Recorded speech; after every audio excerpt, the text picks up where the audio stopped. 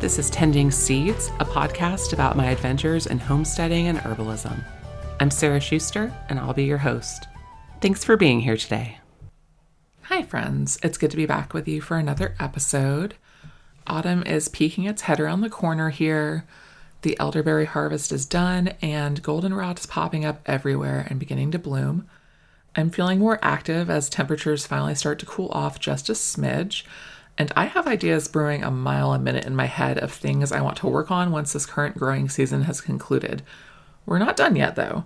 Still lots happening out there.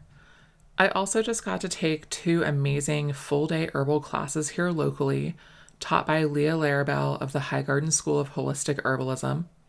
One day was on herbs for anxiety and depression, and the other was herbs for reproductive health. Both classes were great, and I learned so much, as always. And I also just had a great time being surrounded by other people who are as interested in herbs as I am. And it's super fun to start to recognize people from one class to the next and run into old friends at various classes and conferences throughout the year. Our herbal community is always growing, and that definitely fills my heart to see and gives me a lot of hope for the future.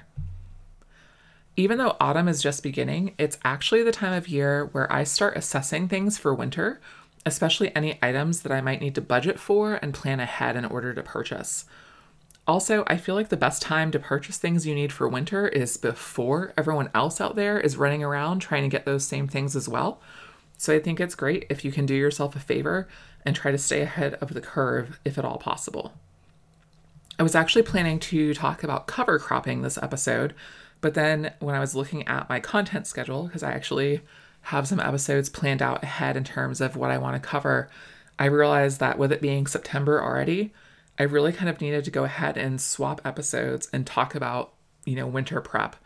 So that's what we're going to do today. And I'm just going to kind of jump in and tell you about some of the things that I am thinking about and starting to worry about here on the farm and on the homestead.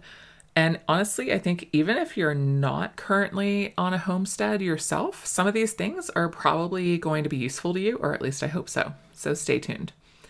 All right, so the first thing I want to talk about has to do with your wood stove or fireplace maintenance. We don't actually have to worry about that this year since our wood stove just got installed a few months ago, and so we'll be firing it up for the first time this year. And it was installed professionally and inspected at the time that they installed it. So we should be good to go. But if you do have a wood stove or fireplace, you need to make sure that you are getting that serviced and cleaned, pretty regularly. And that's going to vary depending on how often you're using it. So that's your call. You just need to be kind of aware of that, make sure that that's in good shape. The next thing kind of ties into that would be seasoned firewood. That is something I need to get for us.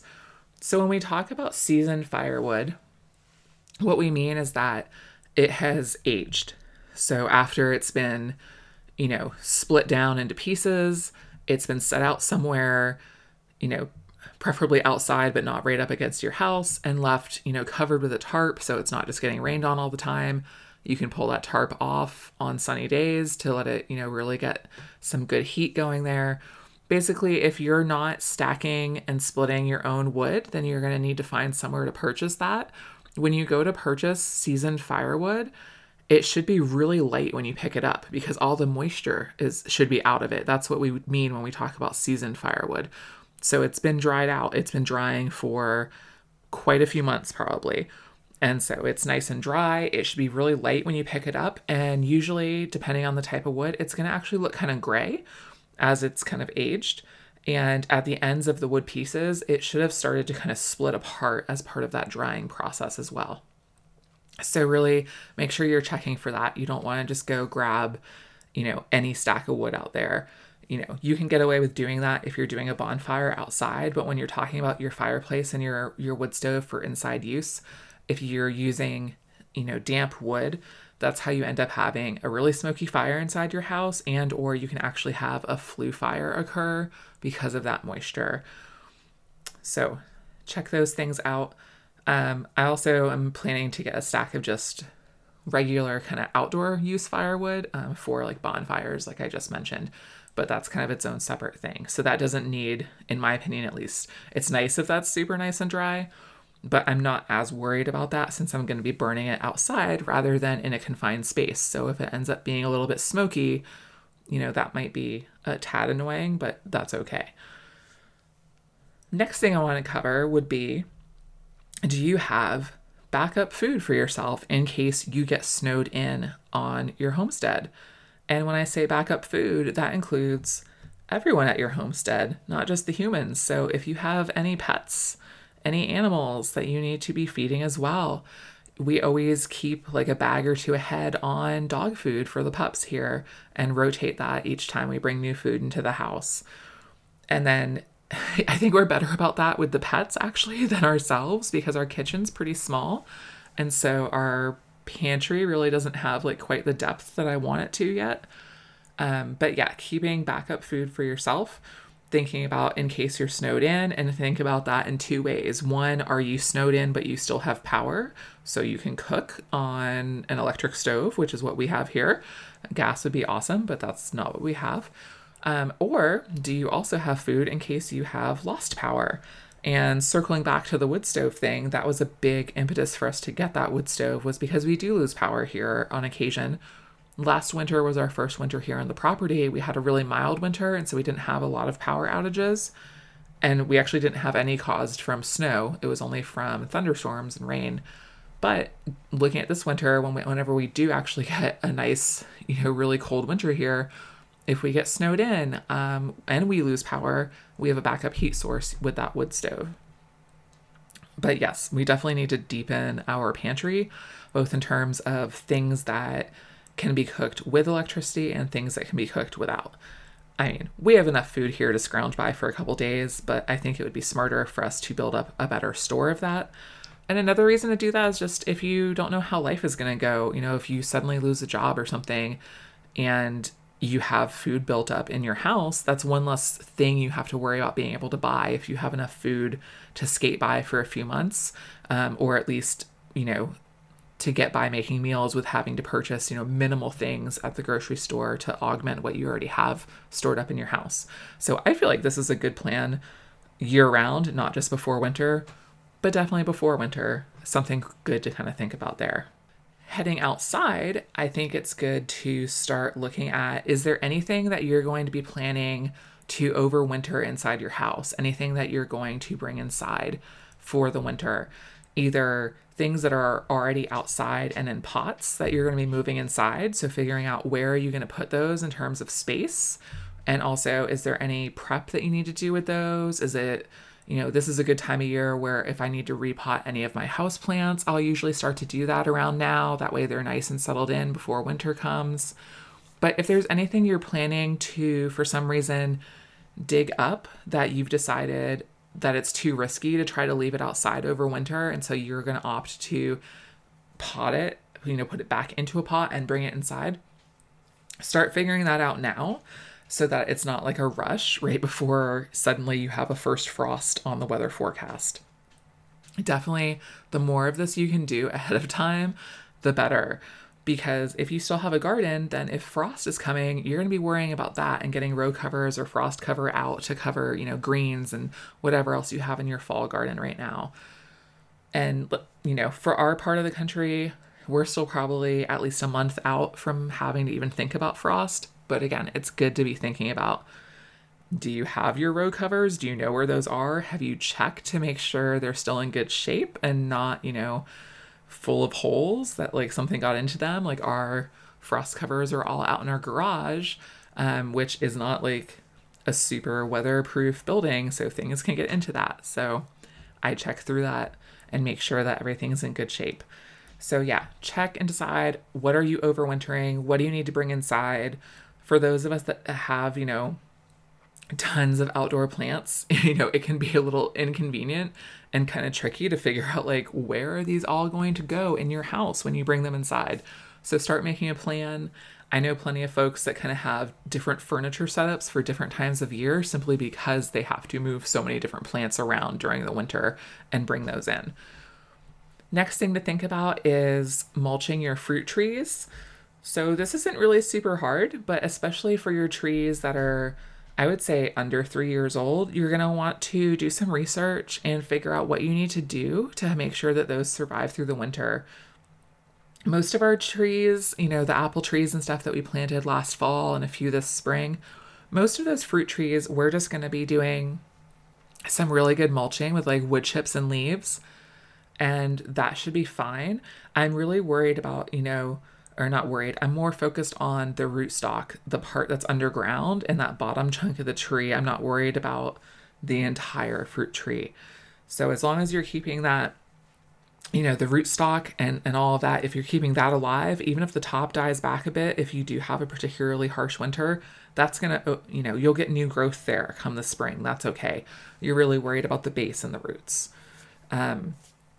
For us, we also have a fig tree that's only about 1.5 years old, and I got some good growth on it this year. No figs yet, but I really want to make sure it doesn't die back too much over this winter, so that in spring it's not having to worry about regrowing what it already grew last year. I want it to keep getting bigger and bigger, and hopefully I will get some figs this coming year.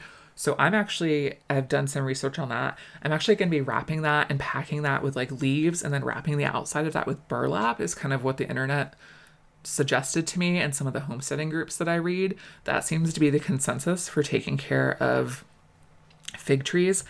My fig tree is a Chicago Hardy, which is supposed to be fine for winters in my zone where we live, but I'm still going to kind of baby it just because it's still a young fruit tree and I don't want to lose it. Next thing to think about would be, not yet, but eventually you're going to need to put your garden to bed. And so thinking about how you want to do that, what materials you're going to need. So that could be, if you want to kind of wood chip over your garden and leave that to mulch down over the winter, or if you want to do a combination of wood chips and leaves. One really easy thing to do is once fall starts up here, there are plenty of people that, have to have that perfect, immaculate lawn. And so they save me a lot of work because they will go through and bag up all of their leaves for me and leave them by the side of the road. And then you can just drive around with your truck and fill up the back of your truck with bags of leaves. Super easy, super fun. And then I don't have to do a bunch of raking. I can leave the leaves on my property where they fall, and I can just use everyone else's to amend my garden, which is super awesome. Other things to think about is just a good time of year to kind of check your fencing or anything else that you have, permanent structures in your garden. If you have any like trellises or arches and things like that, just looking through those and just checking for damage, just so you have an idea of what you might need to fix or repair heading into spring next year. It's just nice to kind of have the status of that in your mind. Also, once your garden season is done for the year, you need to be looking at making sure your pipes don't freeze.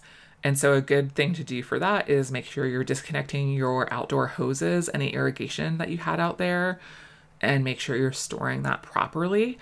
The last thing you want is for those to somehow still have had water in them, and then they freeze, and then you're losing your drip irrigation or your hoses or whatever it is you're using. We just have a couple like small hoses here. We don't do like drip irrigation or anything like that. But if you do, I know that stuff is expensive. You do not want to lose that just because you kind of left it out there too long. And so and prep for freezing pipes if that's an issue where you are. Our house, I don't think that's going to be a problem for us. It wasn't this past winter, but just making sure that our hoses were disconnected and everything else is good to go. Last thing I want to talk about would be any of your vehicles. So this is definitely more of an issue the further outside of town that you live, to make sure that you're not breaking down. So whether that's having a way to take care of like a flat tire, having like a patch kit for tires.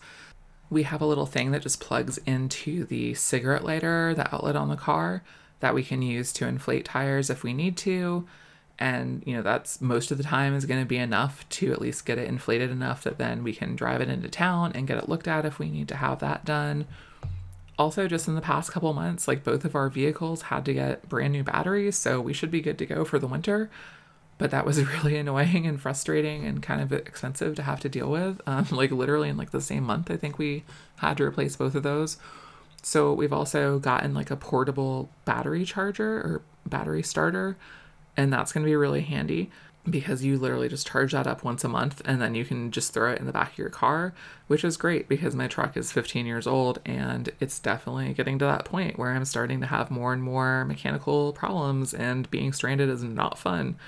So keeping on top of your vehicles, make sure the batteries are good. You know, winter is a time when they definitely like to give up the ghost on you. Also, another thing I think about is just stuff to carry in my truck when I'm driving around. And again, especially just because we are more rural now, so it's not quite as easy to just call someone up or, you know, walk to a gas station or something like that. So especially heading into winter, I always keep like some little snacks, like some packs of nuts or something in my car. I actually have like a huge comforter in the seats behind my seats in the truck, in case I get, you know, my truck dies and it's like really cold out. Also, just some bottles of water. Pro tip, don't fill those all the way up because water expands when it freezes, so that's not fun. But yeah, just having some basic little things like that in the car in case, you know, the worst happens. That way you don't feel quite so stuck. And yeah, because it never fails. Like the car is always going to break down when you're like really needing to get home because you were super hungry, or you're like, oh, I really wanted to use the bathroom and now I'm, you know, stuck out here on the side of the road somewhere. So planning ahead, and I find the more I plan ahead for stuff like that, the less often I need those items. So it kind of works out in my favor that way, which makes it totally worth it. All right, so those are just some ideas for things to start thinking about now as we head into winter, especially things like the firewood and stuff like that. Where people local to you might eventually start to run out or might jack up the price once there's more of a demand for it. So trying to get that taken care of now, if that's something you're going to need to purchase, I think is definitely a good idea. And, you know, or if you need to kind of budget for those things, or like a car starter, things like that, you know, those can run you like $50 or so. So if you need to budget that ahead, start working on it now so that you have it, you know, before winter is actually here. All right. For those of you that are local, I mentioned last episode that I'm going to be doing a workshop soon, and I do have a date for that now. So Sunday, September 29th, so the end of this month, I'm going to be doing a workshop where we're going to do an elderberry syrup making demonstration and a winter wellness workshop. We'll be covering all sorts of herbal home remedies for cold and flu season. And you'll go home with tons of information, recipes, and also a bottle of elderberry syrup, as well as a yummy winter tea blend for you. So if you're local, check that out. You can find that online through Facebook. If you look for Fox and Elder on Facebook, I have that listed there under events. Or if you are on Instagram, it's in my profile right now. So go check that out. Let me know what you think. I'm hoping to start doing more classes pretty regularly here. I love teaching and getting to show people how to make home remedies for themselves. So check that out. As always, you can always contact me with questions, comments, ideas for topics that you would like me to cover. My email is foxandelder@gmail.com. Fox and Elder also on Instagram. I will be back with new episodes on the first and third Wednesday of each month. I super appreciate y'all being here with me. Until next time, keep your hands dirty and your heart open.